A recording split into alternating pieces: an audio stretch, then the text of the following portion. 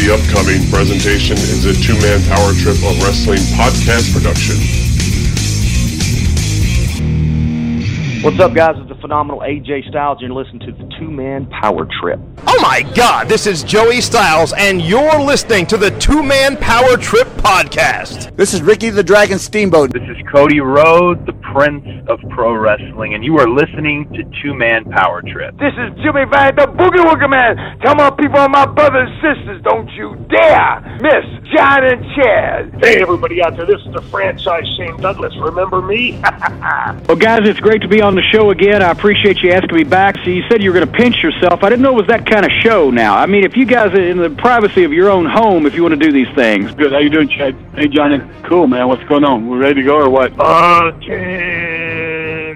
Hey, man, what's up, guys? This is Homicide. Oh, that's my homie, Homicide with a big homie club. Yeah, that would be it. Hey, this is David Penzer, and this is the Two-Man Power Trip of Wrestling. Well, thank you. Hear me, fear me. I don't do many wrestling shows anymore, probably because I'm a bit ignorant. You guys probably know 10 times more than I do. Look, Mean Gene, I can't beat me. I'm the greatest of all time. And I would say that. And every kid they knew they could kick the shit out of me. Great talking to you guys. It's been your pleasure.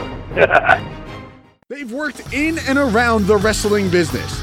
They've studied thousands of hours of wrestling, and now they bring to you the greatest legends, Hall of Famers, creative minds, and both current and future stars of pro wrestling.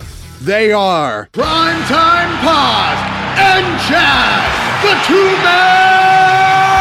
Power Trip of Wrestling.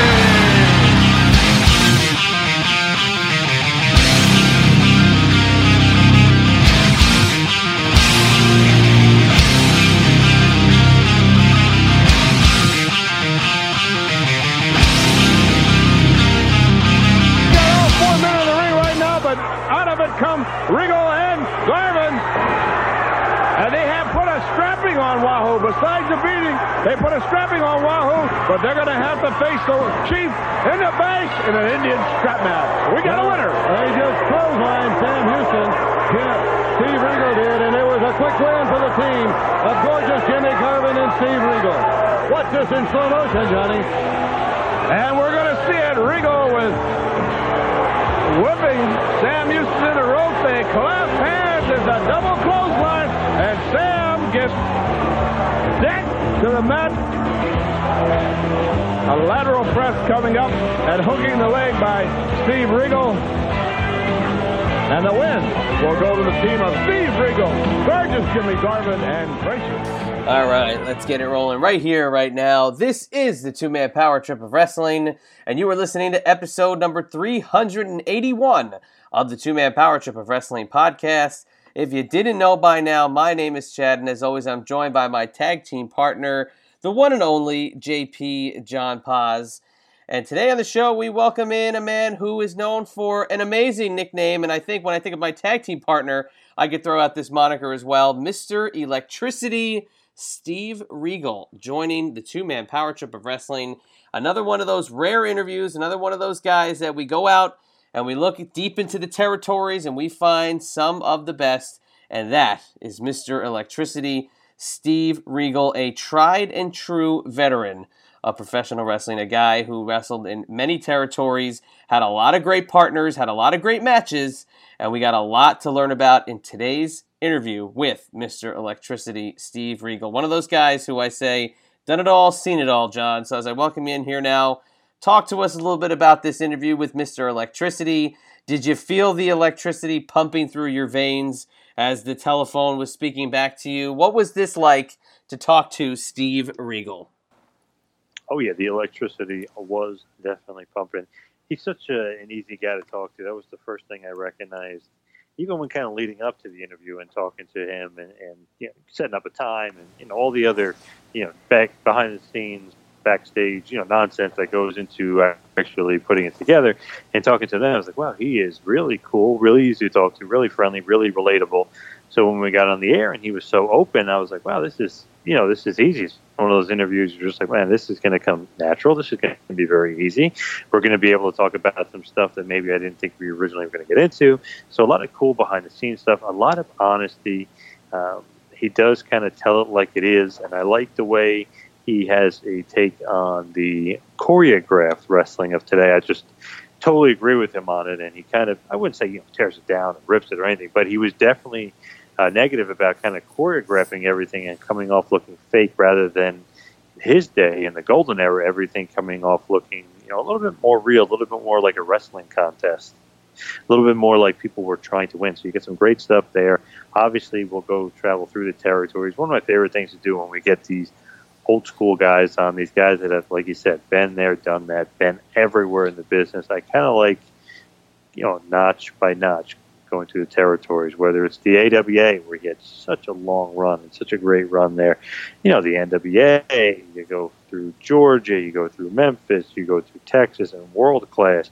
You go to the Pacific Northwest. I mean, you go all the way to All Japan. You go even to the WWF, where he made a brief pit stop. So, I mean, we go into every sort of gamut you could think of. We go into every territory. We go into the national days. We go into the WWF days. And we do get some great stuff about his history with Hulk Hogan, which a lot of people may not realize or may not even think of. But he's known Hulk since the early days of when they both started in the AWA in the early 80s. And he kind of, had a great relationship with Hulk. So we do get some great stories. And we get some kind of behind-the-scenes stuff about Vern and the gang that you wouldn't normally get from some of our other guests. So, sit back, relax, and enjoy this one, because you're going to love Mr. Electricity, Steve Regal. And you look at the territory list, like you said, AWA, NWA, Georgia, CWA, World Class, the Pacific Northwest, Mid-Atlantic, All Japan, WWF. And when you look at all those territories, you see all the different opponents.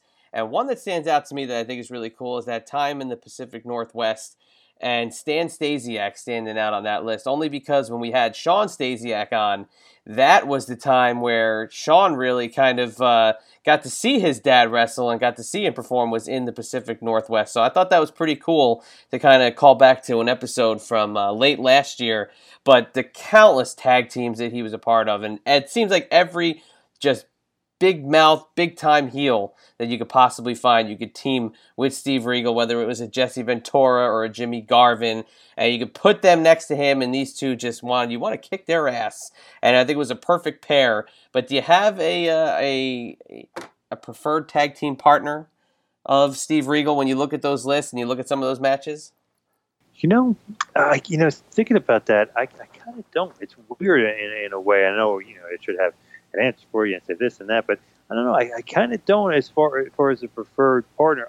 When I think about him, I kind of just think about that the run he had and kind of how he was a smaller guy, not necessarily small in the sense, because I know he's 6 foot and he's not under 200 pounds, over 200 pounds, but I always think of him as that singles guy who was that small guy in a big man's world kind of thing, and how he was not necessarily the biggest guy, but somehow can have a great match with anybody. He kind of just work with anybody, whether it be in a tag team or whether it be, in an enhancement role, so to speak, or whether it be in AWA where he's having a great main event run.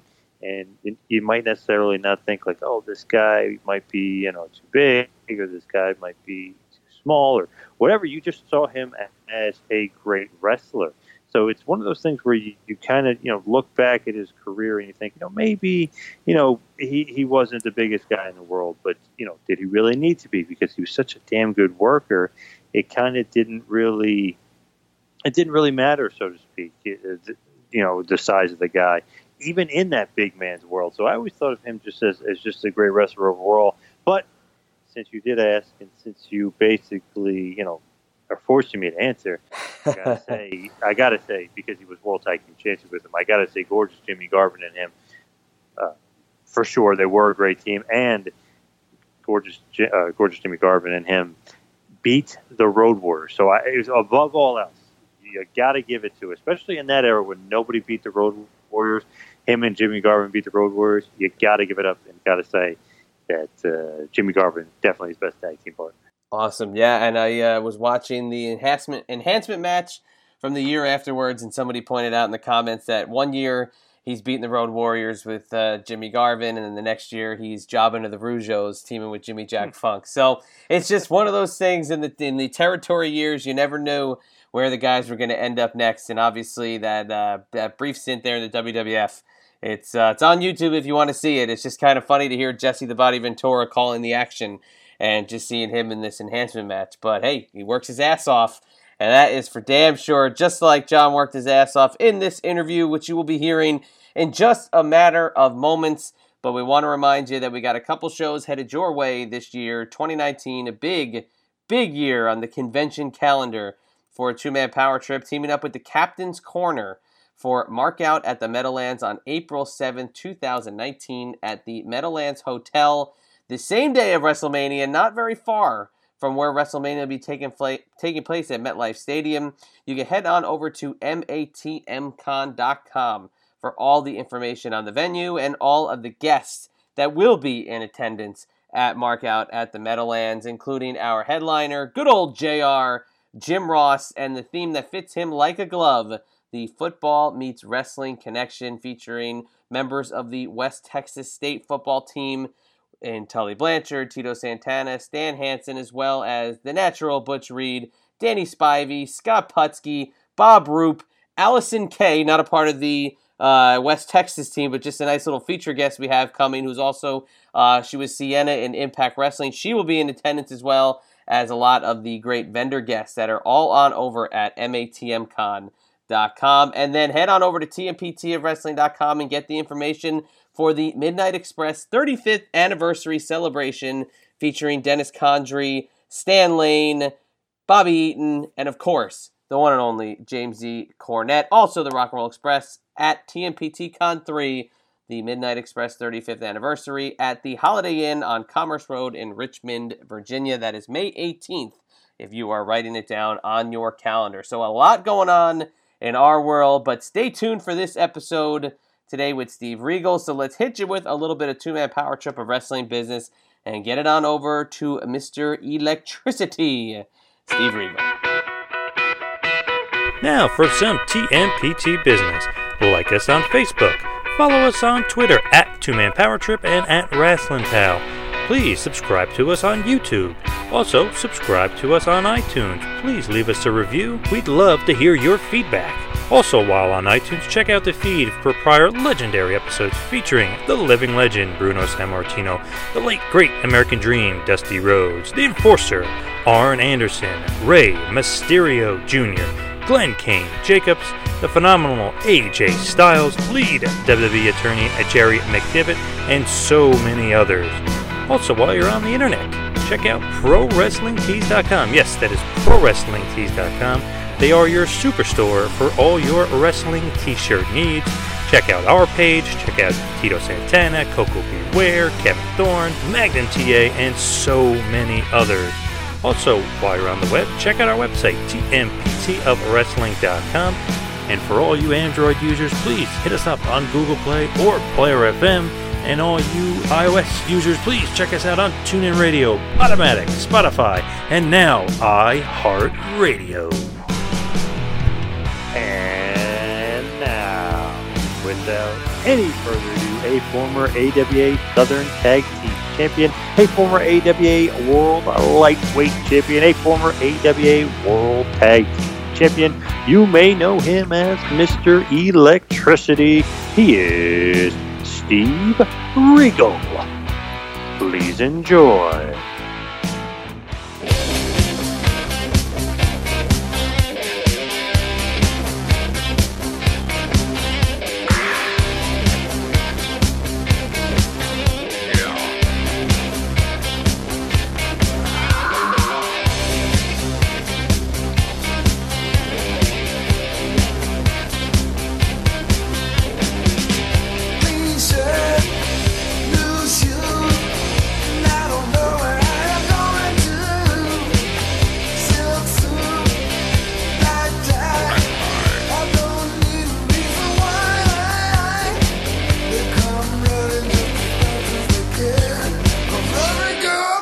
About a shot, that's me.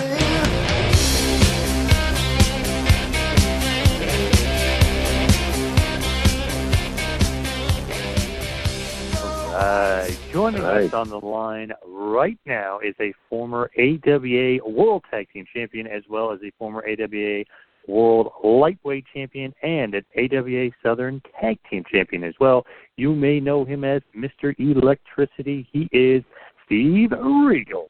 Welcome to the two-man power trip of wrestling. Well, good. I'm glad to be on your show. I love talking about my business, and you are one of the top guys in it, so I appreciate it. Thank you. High praise. I appreciate that. So basically, with guys like you, such a big name in a certain point of business, we're always refer to it as that golden era, and we always say wrestling will never be that way again. So what have you been up to? Where has Mr. Electricity been? Well, what I did, I wrestled. I started in the early 70s, and I retired actually in 86, 87, but then I wrestled some independent shows up until probably 91 or so. So a period of about 20 years I was in the business, but I was, getting 35 years old, and my wife said, if you don't quit now, you're going to be disabled. So, you got to look at that. And, of course, I wanted to go another 4 or 5 more years. But in any professional sport, a guy gets 35 to 40, your run's just about over. You know what I mean? Your body can't take the damages. And that's what I did, and I was glad I did because I've still got banged up hips and knees and shoulders, but at least I'm physically capable to walk and not disabled yet. So what are you up to today? What are you doing? I mean, I know a lot of fans, it's almost like, like out of sight, out of mind, but then you get those good hardcore old school fans that always kind of intrigue, like, where is he? What is he doing? So what are you doing today? I'm retired in Pompano Beach, Florida, and I retired from actual work about a year ago and getting Social Security and Medicare. Thank God for those programs. and I worked here for an auto parts store for probably 10 to 12 years after we got down here in 97. I worked for General Motors for a little bit too, and then thank God I had a few bucks and we paid for our condo, and I retired. So, kind of like getting into this crazy world of wrestling and getting into it. Obviously, your father-in-law, pretty well known, big legend, Wilbur Snyder. Is that kind of how you got into the business? Was it kind of following in his footsteps, or was it something different? No, absolutely. Wilbur has a son named Mike who's a couple years older than me. And to tell you the whole story of how I got into it, Mike was hauling the wrestling ring for Wilbur and Bruiser up there in their Indiana territory. And he was going on to bigger and better things, and he said, hey, man, you want to haul the ring? I said, sure. So that's how I started back in 1971. I started hauling the ring, and then a couple of years later, I started refereeing, and then in about 74, 75, I deduced that, hey, I can do this, and started training, got my brains beat out for a couple of years and went on the road and got some seasoning and bulked up a little bit, and the rest is history. So when you are basically training under Wilbur Snyder, or you're kind of following his footsteps, so to speak, is he kind of training you all the way along through, or is it somebody else, or is he just no, giving you guidance? Wilbur was there giving me, what I had to do, and of course he came and slapped the shit out of me a couple times too. But the man who was really involved with my training, the two guys, was Bobby Heenan and Rene Goulet. I don't know if you know him from years ago, Sergeant Goulet. Yeah. Yep. And they lived in Indianapolis at the time, and at that time, Bruiser's territory, they only worked 3 or 4 nights a week. So they had plenty of time, and Jacques Goulet was a very nice man. I liked him. We liked each other. We played tennis together. And I set up the ring in an old hot barn there in Indiana, and had him and Bobby, and John Studd was there at the time, and a couple guys come over, and they just beat the crap out of me till I learned the business, It wasn't easy. Yeah.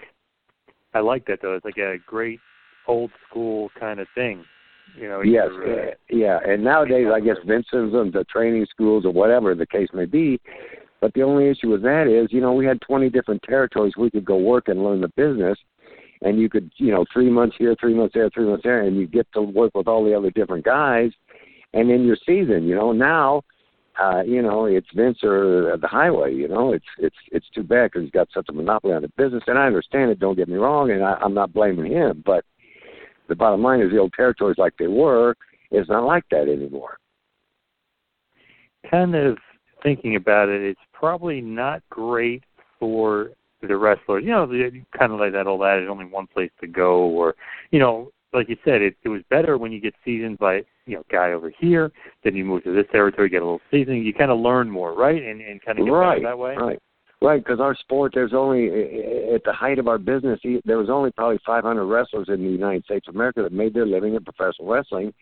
And, we had like 10, 12, 15 territories where you could go to each one and stay for 6 months, a year, whatever the deal is, make your money, learn how to work with everybody, and then go on to another territory. And hopefully somewhere along the way, a promoter liked you or wanted to use you good, and you could make your money and start making your money and then go back around again and make the top money, and that's how it worked, Definitely, and I feel like those territory days are kind of missed a lot, and people say, WWE, but it seems like WWE is really, that nowadays a little bit lackluster and not really is all that it could be.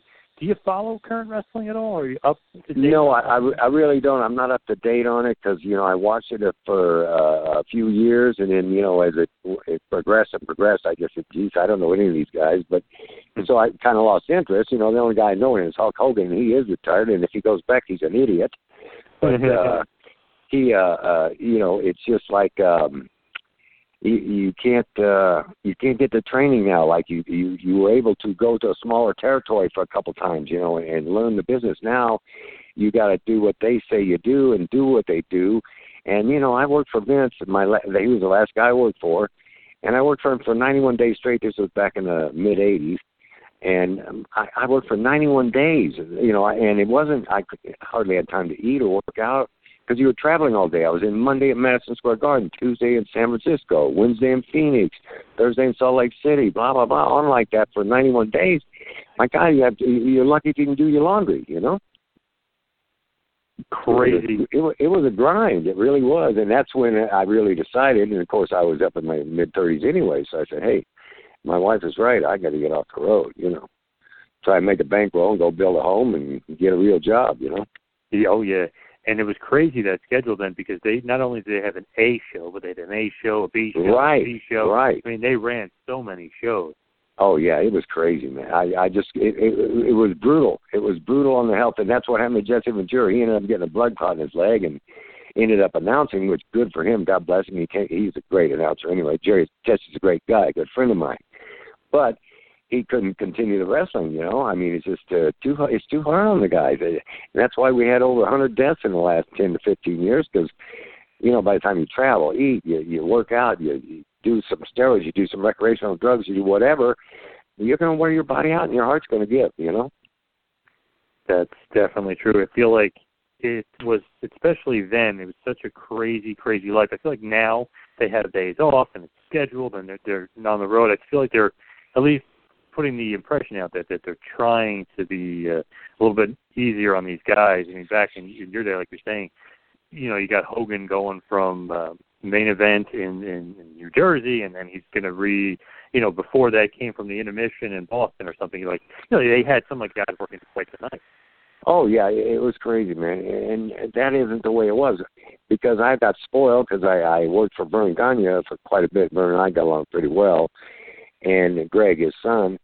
And, Vern would work you 3 or 4 days a week, 4 at the most, So you had time to come home and be with your family, even though you had to travel to Salt Lake and Winnipeg and some other towns. But they had a private plane. You'd fly on a private plane and come back the same night.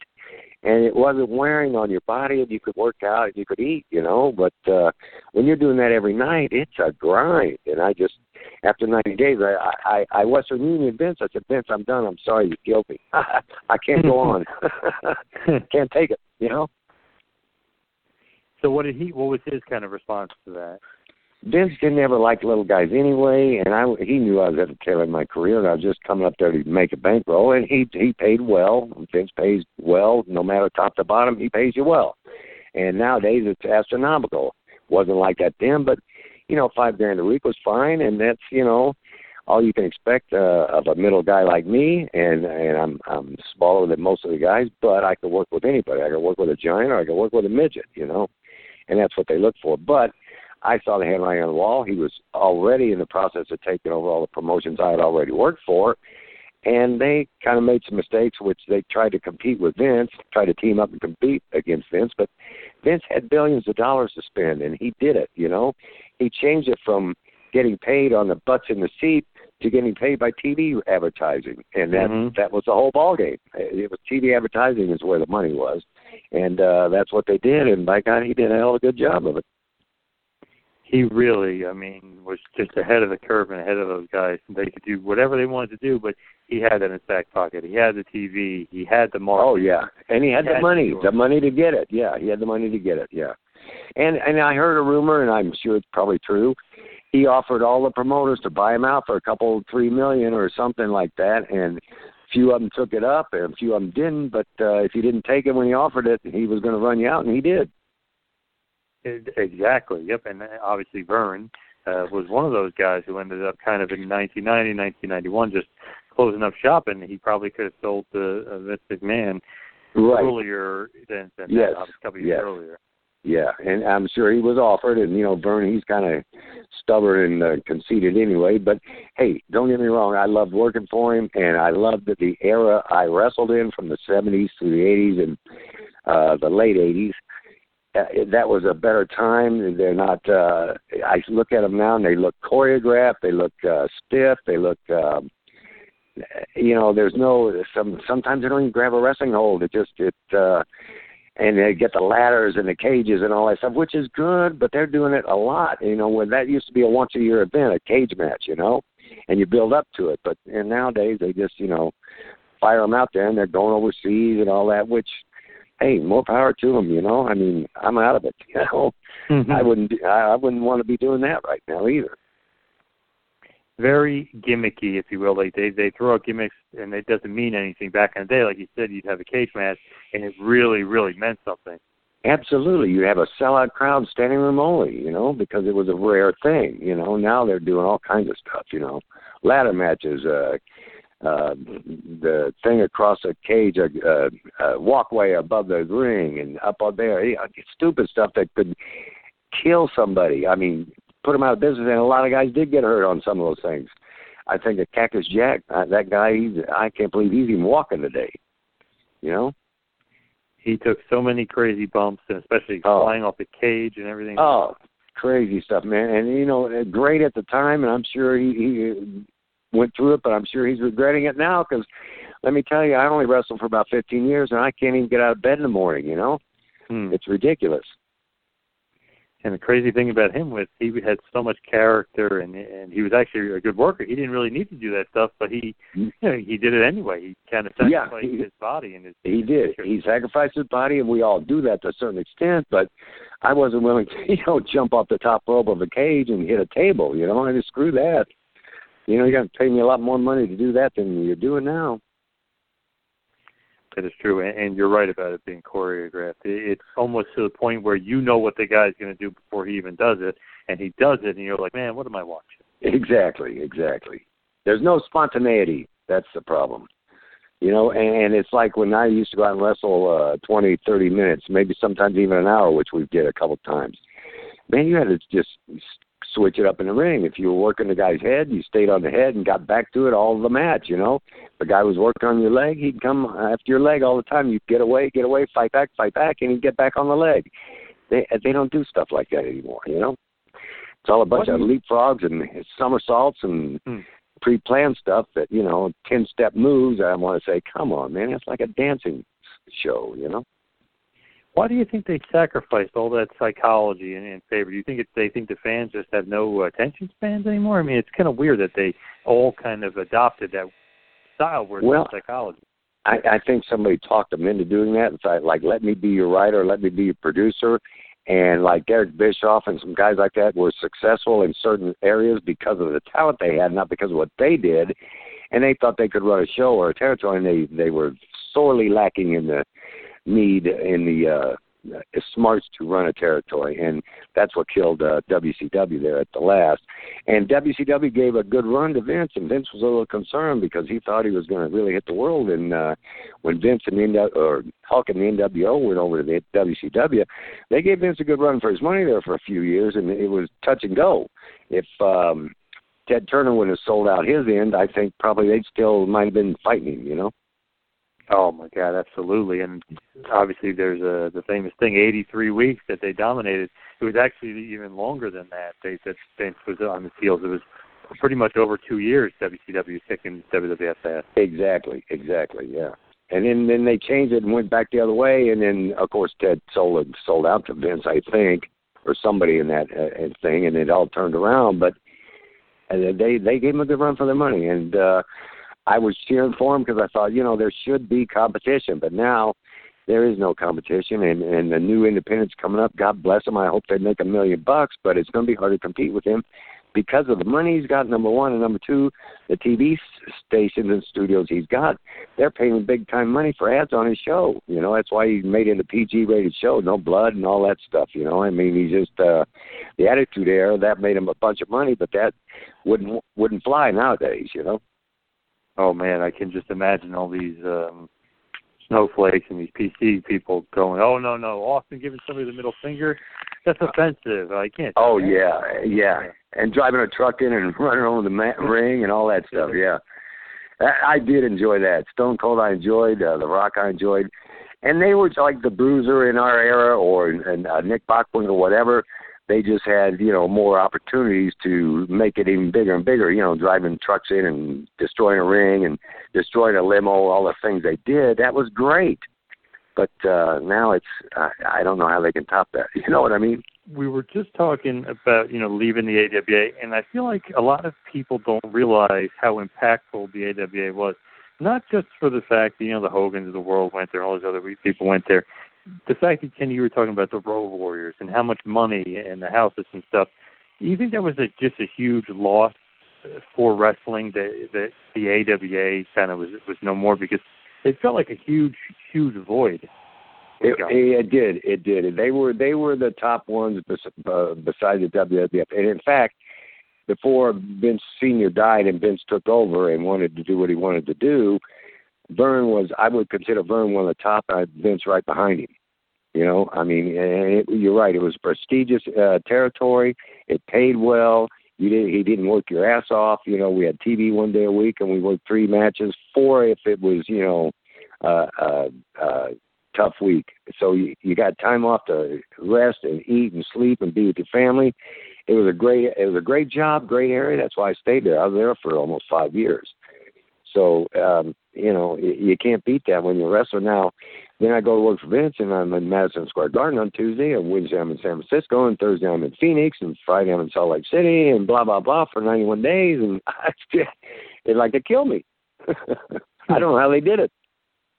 Do you think that he even kind of, not that he didn't care about the wrestlers, but do you think that he was just like, I'm paying you well, you just show up and work? Do you think he had that kind of mentality? Well, I think Vince Jr. has a good work mentality, and of course, when you can afford all the exotic drugs in the world, you can make yourself look like a Superman, like he did or does. Anybody can look like he is if you're doing steroids, and he's doing them tremendously, a lot of them, because he wasn't a big guy to start with. And he liked to work out, and he liked muscleheads, and that's fine. Not everybody can be a musclehead, but he was a 24/7 guy, though, man. He lived the business, and I don't know what his health's going to be when he gets a little more older, but I would guarantee you he's not going to make it to 80 or maybe even 75 because of his lifestyle, what he's done with his body. And he's not taking that many bumps, but he has taken a few, but so he doesn't have as many injuries. But when you start injecting steroids and building up your body like he's done all these years, yeah, you can curl 60 pounds with a dumbbell. Great. What's that going to get you, It's going to get you in the hospital at 65 with a heart attack. Right. And it seems like he may be slipping a little just mentally. You always hear the rumors, dementia and different things, that he's not quite remembering stuff, and he's not quite the guy he was. I mean, he's in his early 70s, but like you said, he kind of worked himself to the bone where there's no days off, and he's 24/7 type guy. That's going to kill him. It's going to kill him. I guarantee you. If he keeps that up, and I guess I have heard recently too that he's slowing down and he's getting a little bit, foggy. But hey, he should after 40 years of what he's been doing. But he's not the type of guy that's going to say, here Triple H or here Stephanie or here with his son named Shane, I'm out. I'm done. He's not going to do that. He's going to be in control till he dies, and he's going to die. That's my prediction. Vince is going to die of a heart attack some night when the stress is too much. And when you get over 65, I know it myself, I'm 67. After 65, the body just deteriorates so much faster. You cannot recover after a workout as fast. I don't do steroids. If I did them, I probably would be better off. But I don't have anybody to impress now, you know. Vince is trying to impress everybody and everything. He's working out like an animal, which that's fine too, but he's going to work himself to death. We're going to hear a tragic story. Vince McMahon died yesterday of a heart attack at the age of 75, 80, whatever it's going to be. He'll live a little longer because he worked out, but your body can't take that, man. You know, we have over 100 wrestlers that died in the last 10 to 15 years. Kurt Hennig, Dusty Rhodes, Roddy Piper. I mean, boom, boom, boom, maybe the Adonis, go on and on and on. All friends of mine, and they all, between the combination of recreational drugs, steroids, and the grind of the road, and the bumps in the ring, and the traveling, it makes for a young death. It is a tough life. Everyone thinks it's glamorous, but when you're traveling at 2 o'clock in the morning to make a town, I mean, it is not the most glamorous of life, that's for sure. No. And speaking of that, when I first started the business, everybody rode in a car together in a territory. Now everybody flies their own flight, whatever they do, nobody's together. We would travel with some of the veterans in the cars going to the towns, 4 guys in a car, right? And you'd talk and you'd learn how to do an interview and, learn techniques from the older guys that were pros and been there a while. And it was a great learning experience in the car. That all went out the window. Eventually you got to fly every day, so you don't have contact with the guys and you don't get to talk with them. And, and that's not a healthy thing either, because sometimes you got to blow off about the boss, say, oh, that asshole didn't pay me last night or whatever, and you can't do it because you're traveling alone. You got to say, okay, I got to get to airport at such and such time and blah, blah, blah. And, it was just crazy travel. Do you have a territory that was your favorite? Would it be the AWA as far as, the whole package, traveling? Well, the whole package, AWA is it, yeah. Money-wise, travel, that was the absolute best. I would have recommended that to any wrestler, and I recommended it to Hulk, and he got right up there. So I know it's true. Now, as far as favorite territories, I love Don Owens out in Portland, Oregon. I went out there and worked for him for about a year and a half. I was a Pacific Northwest heavyweight champion and tag team champion there. I loved it because I was home every night. You worked every night, but the furthest town was Seattle, 160 miles away, So you drive to town, you come back, and you still have time to go to a bar and have a drink and a dinner and come home and still be able to work out in the town because they weren't very far away. That was one of my favorite territories. Memphis, Tennessee was one of my favorite territories. I love Jerry Jarrett. Taught me a lot. Jerry Lawler is a master. All you got to do is watch him and work with him a few matches, and you'll learn a lot about wrestling. And I love working for Harley Race in Kansas City, St. Louis. Harley was a good friend and taught me a lot. I just had some good mentors along the way, especially Nick Bockwinkel also. I pat on my heel run after him because I thought he was the greatest heel there ever was. So underrated.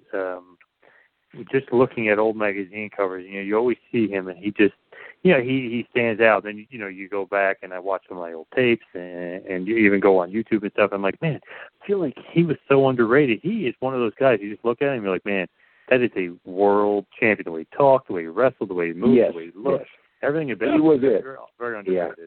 He was very, very professional. Yes, Nick was a professional. And you said you modeled a lot of stuff after him. He was kind of a mentor of yours. Is that something that, riding the roads and doing different things, is that just a good way also to kind of get under the learning tree, drink a beer with these guys and pick their brains? Absolutely. And they'll tell you old stories, and they'll say, hey, next time I saw you do this, and next time you do that, try this. And they give you a new high spot or a new finish, and you try it the next time, you say, oh, man, that's great, it was that kind of, it's a interstellar community because there's not that many people out there doing it. And like I say, you got Hollywood, maybe 1,000, 1,500 stars. Pro football, you got maybe 800 to 1,000 that are actually on the teams and playing football. And of course, all the inner stuff with that, referees and coaches and so forth. But wrestling was kind of a small ass sport, and you had to be very good to get where you needed to go because and Vince has got a school now, and there were schools out there, don't get me wrong, but nobody would grow up and say, gee, I want to be a pro wrestler unless he was a wrestler or a wrestling fan. And, it just, it was a very small, tight-knit community at one time. Yeah. Such a crazy business when you really think about it. Like obviously you travel to Japan, you travel to Oregon, then you make your home in Minnesota, then you go to World Class. It's almost one of those things where you can't really stay in one place for that long because the money is too good to be made elsewhere, and the possibilities. Exactly. Yeah, and you went to the possibilities. Then when you got to that round, hopefully you can go back around one more time and make the big money with the big guys. You know what I mean? I went back to Portland and wrestled Buddy Rose for 3 months, and we sold the places out. We did good money, and I made some bucks there. Memphis, I went back. Spike Cuban and I, we were tag champs, and we had a run there with, and that's what you did. It would be great if you could grow up in one territory and park it there, but that very rarely happens because you might work in Minneapolis with somebody and you go to Portland, Oregon, and you work with a guy that works totally different. Or in Japan, they were totally different, And it just makes you a well-rounded performer. And by the time you learn it all, it's damn near time to get out, That is true. You almost, you get better with age. You find all this knowledge, but then all of a sudden, I got to retire. I'm getting too beat up, and I'm getting too old. Exactly. Yeah, exactly. That's what happened to me and my wife. God bless her. I wanted to go a couple more years. She said, "You get off the road, or you're going to be disabled." I said, "Okay." She convinced you. She talked you into it. Yeah, she did, and I knew it too because she saw me get out of bed every morning. My back, I've got every disc from one of my back on my back from top to bottom in my spine. They're supposed to be C-shaped. They're all smashed flat. I got 6 bulging discs. I got bursitis in my hip sockets. I'm going to have to get hip replacements when I get a little older. Shoulders, I've had both shoulders separated, both rotator cuffs torn. It just takes its toll, man. All those bumps and tickles and tackles. The mat is a canvas boat mat with a little 3/4 inch foam pad over plywood over 2x4s or 2x6s or metal bars that have a cushion in the center that gives when you go down on it, but that doesn't mean it doesn't hurt, and then you go over the top rope and you hit the floor, that hurts. I mean, you just, your adrenaline gets so hyped up that you don't feel the pain till after you're having a few beers in a bar and you get up in the morning and say, oh my God, what did I do last night? And then you got to go do it again. The life of a wrestler. I mean, it is extremely tough. And, as we start to wind it down here, I got to ask, because you were mentioning a couple matches and a couple territories and stuff, but do you have some favorite matches just from your whole career that kind of stick out above others? Oh, gosh, there's a bunch of them. One with Harley Race when I was a green kid. He led me through the match and made me look like a superstar when I first started the business. All the matches I had with Spike Cuban when we were the Young Lions in Indianapolis and thereabouts were very good because we worked with Jerry Valiant and Bobby Orton, and they made us look like $1 million. Worked with Nick Bockwinkel at one time or another, working with Bobby Heenan. I just had so much talent. Everybody I worked with was great, and once you're in the business and they know you know what you're doing, it's a tight-knit community. You take care of each other. Some guys were pricks, and that happens, but most of the time, anybody needed help or wanted to know something, we'd tell them or we'd help them do it. It was a tight-knit community because we were, small guys. We were 20, 25 guys out of a state that, had football players, baseball players, basketball players, and, we were the guys they all watched on Saturday night. They didn't watch the football guys. They watched the wrestling. I love that when you hear the stories of, like, these famous football players, for instance, or baseball, whoever, they always talk about the heroes being wrestlers or guys they watch or wrestlers. Yeah, it's true. It's true, yeah. It's showbiz, but it's a lot of physical punishment, man. That's what people don't realize. It looks easy to them, but there's 95% of people out there, even an athlete that had never done wrestling, get in the ring with me for 5 minutes, and I'll just show you a basic few moves to do, and you won't walk out of the ring. And I won't even touch you. I'm not going to hurt you. I won't even touch you. I'll just show you what you have to do. And once you do that, if you can do that, then you might be able to become a wrestler. But 9 times out of 10, people flunk the test. That is for sure. Now, just was curious about this. There's always, like you mentioned, some favorite matches, and there's obviously some great opponents in there. I'm always curious about the opponents that maybe not me myself, but maybe some of the fans haven't heard of or aren't familiar with, or even me, maybe somebody that you'll say, oh, we were great opponents, or we tore it up, or you should watch this guy. Is there anybody kind of under the radar in your career that maybe we haven't mentioned that's just a great opponent out there? Well, one great opponent was Buck Zumhofe. God bless him. I guess he was a child molester or something, was in jail for life or something. When I heard that time, I heard, and I had no idea he was that kind of person because all I knew him was in the ring. But we tore the house down many times in the light heavyweight championship matches, and the Road Warriors and me and Jimmy tore the house down. We had Road Warriors and me and Hall and Henning tore the house down. In Portland with Buddy Rose, single matches for the title. We'd go an hour and tear the house down. It was just, there's too many of them. I mean, thank God they got YouTube. There's like 65 of my videos on YouTube, which I can see because I never got to see myself. I was working, I never got to sit down and watch TV in the matches. And it was great. Portland, Oregon, Saturday Night Live, they had our TV show. We taped it on Saturday night, and it showed at 11 o'clock. It was the highest rated TV show in Portland, Oregon. Amazing. That is great. I got to ask you this. When you're in Portland, what was it like working with a guy like Matt Borne? Obviously, you guys teamed together, and then they had the feud and the loser leaves town match. What was it like working with him? He always seemed like he was a great worker, but he always kind of seemed a little elusive. Like he was going for a little bit in the WWF, and he did some dumb stuff with that character. That's the problem. That's the problem with Matt. Matt, God bless him, he was a great performer, and I had great matches with him when he was a heel, when he was a babyface of my partner. It didn't matter whatever one. But there's sometimes he'd go off the deep end. He'd go on a coke binge, or he'd go, out of the loop for a while, and that was his problem. He, would not toe the line, you know what I mean, or follow the rules or whatever. He was kind of thinks he was a rebel, and he just never really got.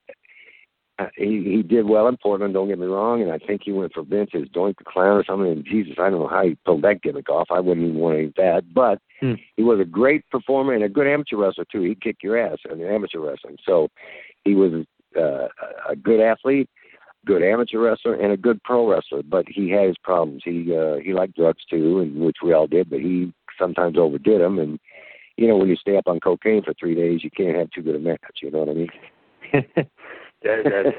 That's definitely true, and it is crazy when you think back about that Doink character. Because you're like, on paper, like, this is going to be horrible, and he somehow made it dark and twisted and scary, and he was a hell of a worker. It worked.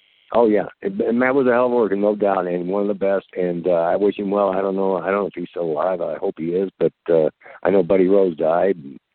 No, a lot of my friends died. Yep. Did he? Yeah, I thought so. I mean, I've had so many friends die. It's crazy. But old Jesse's still going, God bless him, and myself. So two of the old-timers are still alive. Yes. Two of the greats, too. Now, the Mr. Electricity nickname, which is very associated with you, is that something, moniker, that you give yourself? Does Vern give it to you? Did Wilbur Snyder? Where do you get that moniker? Here's how it happened. I was with the Young Lions with Spike as a babyface team for a while. Steve Regal, the Young Lions, and Spikey Wright. So I went up to Minneapolis, and that's when I think I told you, they had too many babyfaces up there, because if I worked as a babyface, there wasn't a spot for me. So I said, Vern, I'll be a heel. Let me work with Buck, and I can work in tag teams with anybody as a heel. And they said, oh, yeah, okay, great. So that's what we did. And what was your question? I forgot. Basically the origin of Mr. Electricity. Oh, the origin, yeah. And what I did was when I started doing it, I had my first heel match. I forget, it was the big chunky guy that was announcer for Minneapolis. I forget his name, Roger something. I had all this sparkly jacket on and everything, and Ron Guard, that's it. And he said, that guy looks like Mr. Electricity. And I heard it on the tape. I heard him say it at the table, at the ring when he was announcing. And I said, hey, that's a good stick. So from that point on, I said, hey, let's introduce me like that every night. And, we had the glitter and the glitz, and, I was fast as lightning or electricity, and it stuck. That's how that came about. I love how some of the, old school nicknames come about, because now you kind of just say Mr. Electricity, Steve Regal, but you don't even think about where does that come from? How does that come from? Exactly. It's always cool kind of figuring it out and learning, and how sometimes it almost happens by accident. Exactly. And look at Dwayne "The Rock" Johnson, for example. He was Samoan something, Samoa Joe, or not Samoa Joe, but a Samoan kid. And then he did this, and he did it. Steve Austin too. Steve Austin was a babyface in Atlanta. I mean, he was stunning Steve Austin, and then all of a sudden, and you get your personality as you're on the road. That's what I'm saying. That's why I turned heel, because I liked working heel better because it was easier, and you get more response from the crowd, especially with a good babyface. And that's why I turned that way. And it just, you go with what you think you are, what you feel you are. And Austin and The Rock came up with great ideas. I don't know if Vince got that for them or they came up with it by themselves. Whoever did it, it worked. And my God, they tore the house down in the 90s. Absolutely true. And that was definitely a huge period. And you're right. I mean, he was Rocky Mike V. He was doing that kind of Samoan gimmick, kind of paying tribute to his grandfather. Right, right. And then, he was able to show some personality and really show himself. So that is great. Do you think that you were more of a natural heel? You like being the heel better? Oh, I like being a heel better, yes. It was easier to do an interview, and it was easier to be a heel because it's easier to pull somebody's hair to get a response out of the crowd or do something dastardly to get them to respond, whereas a baby face, you got to make a little comeback and do a couple of drop kicks and, dance up and down and to get the people in there. It's a little easier to do it as a heel because they always want to boo the bad guy. At least they did up until I quit, I mean, everyone wanted to boo the bad guy. That's why I thrived on that because I had the other end of it too. I was a babyface who was fighting. We tore the house down many places. Had people following us to the dressing room. We couldn't get out of there. But when I was a heel, I could control a match, and that's what you want to do. Is there more to it? Psychology-wise, when you're a heel, is there something? You're in control of the match, right? But are you trying to, basically control the crowd and wrestle a match? Like, what's the psychology of a heel versus the face as far as the in-ring? Well, the psychology is to get them to boo you or throw things or stand up in their chair and respond. And it's so much easier to do when you pull a guy's hair or you cheat on him, pull his trunks, and the referee doesn't see it. All that, it's all psychology. And by the time the match is over, and if you beat that guy, and there are many times I beat Buck and pulled his trunks up to pin him, man, I had to fight my way out of the ring. They were so mad at me because I was, being a heel. And it doesn't take much. It could be a subtle thing. Nick was very subtle with it. He was a great champion, but he was always a heel, and he'd use heel moves just like everybody else. But people want to hate people more than they like them. You know what I mean? They want to hate the bad guy. Yes, and sometimes they love to hate the bad guy. Exactly. And then sometimes they love the bad guys. Like when the Road Warriors started, everybody thought they were going to be bad guys, but shit, when they played that Iron Maiden song and came back out, that everybody stood up and cheered. Whoever was working with them is going to be the heels. And if you think about Steve Austin, Stone Cold Steve Austin, giving people the finger, cheating, in the match. And they cheered it, yeah. Yeah, and they cheered him. Yeah. Yep. He was the anti-heel, and they cheered him, yeah. Yeah, that's the one. Now he got a spot there. Whoever thought of that, I don't know if Vince thought of it or Steve did or whatever. The bottom line was it was a great gimmick. Worked. They made tons of money. Steve Austin's about crippled by now, but God bless him. I'm sure he's doing all right money-wise. Mm-hmm. And Dwayne "The Rock," I mean, shit, he gets $20 million a picture now, so I don't even know why we even step back in the ring. I wouldn't even give Vince a time of day. He is crazy because there is rumors that he's going to wrestle again this year at WrestleMania. So it's one of those things. It's like, really? Like, aren't you making enough money? Like, yeah, he must be so passionate about wrestling that he's looking forward to coming back. He is, and I don't care who you are, what you have, and I've made a lot of money. I've made not a lot of money, but you can never make enough money. I don't care if you got $20 million, you want more. It's just the way it is. And Rock's very competitive. And my God, you look at him now, he's doing steroids. Nobody gets that big naturally. It doesn't happen. So he's at his peak of his career. He's in his early 50s. He's got another 10 years with that body. And then when he turns 60, the joints are going to wear out, and he's not going to be able to do as much. And he'll realize that when he gets my age. He's he's definitely going to realize it. He's a big boy, too, so there's definitely... Yeah, he's a big kid, yeah. And see, I worked with his dad, Rocky Johnson, many years. Rocky and I were good friends. We traveled together, yeah, so I know all about him. In fact, I met The Rock, Dwayne, when I was in Hawaii in 85, and Rocky was the booker, and I was sitting at lunch with him and his wife, and Rocky came to the table. I think he was like 13 or 14 years old, or maybe a little younger, I don't know, but, small, skinny little kid then, probably doesn't even remember meeting me because we were eating lunch, and he came by and just said hi, but, who would have ever thought that kid was going to make billions of dollars in Hollywood? You mean you didn't look at him and go, man, this kid one day is going to be the biggest star? No, I looked at him. I thought, well, he might be able to be a wrestler someday. And Rocky Johnson was no bad hand either.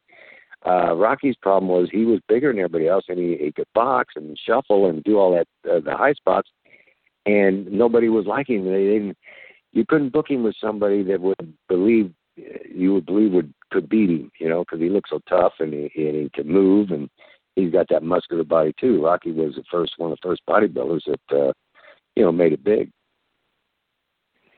Your career, obviously, AWA is definitely a huge highlight. The Pacific Northwest is a big highlight. You did make you said 90, 91 days in the WWF. Do you have any regrets from your time in the business? Don't have any regrets. My only regret is I should have started at a younger age, but I wasn't even exposed to the business till my brother-in-law started hauling the ring for the promotion in Indianapolis and didn't know anything about wrestling except watching it as a fan, And when Mike offered me the ring job, I'll take it. And then from there on, I was hooked. I said, this is how I want to make my living.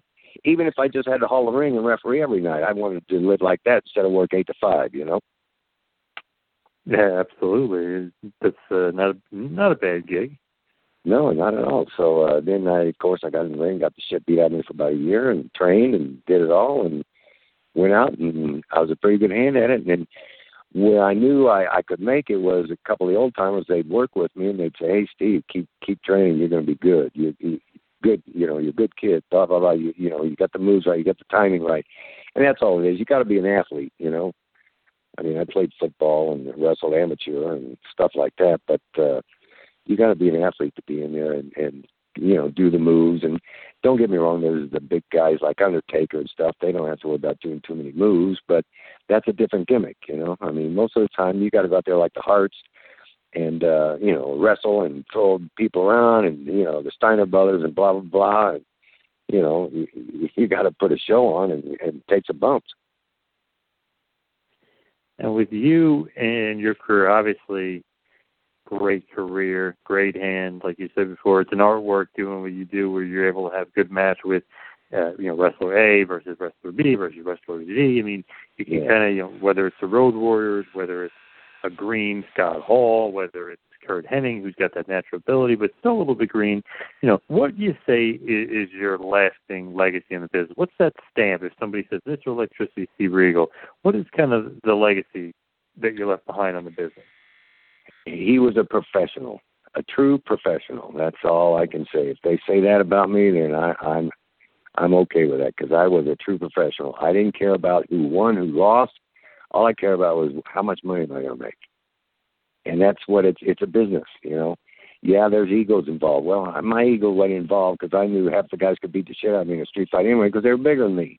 But the bottom line was I'll wrestle them and I'll make them look like I could beat them up and pay me for it.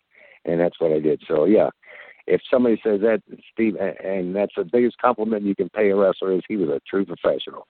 And that's, that's it. That's the peak of our business.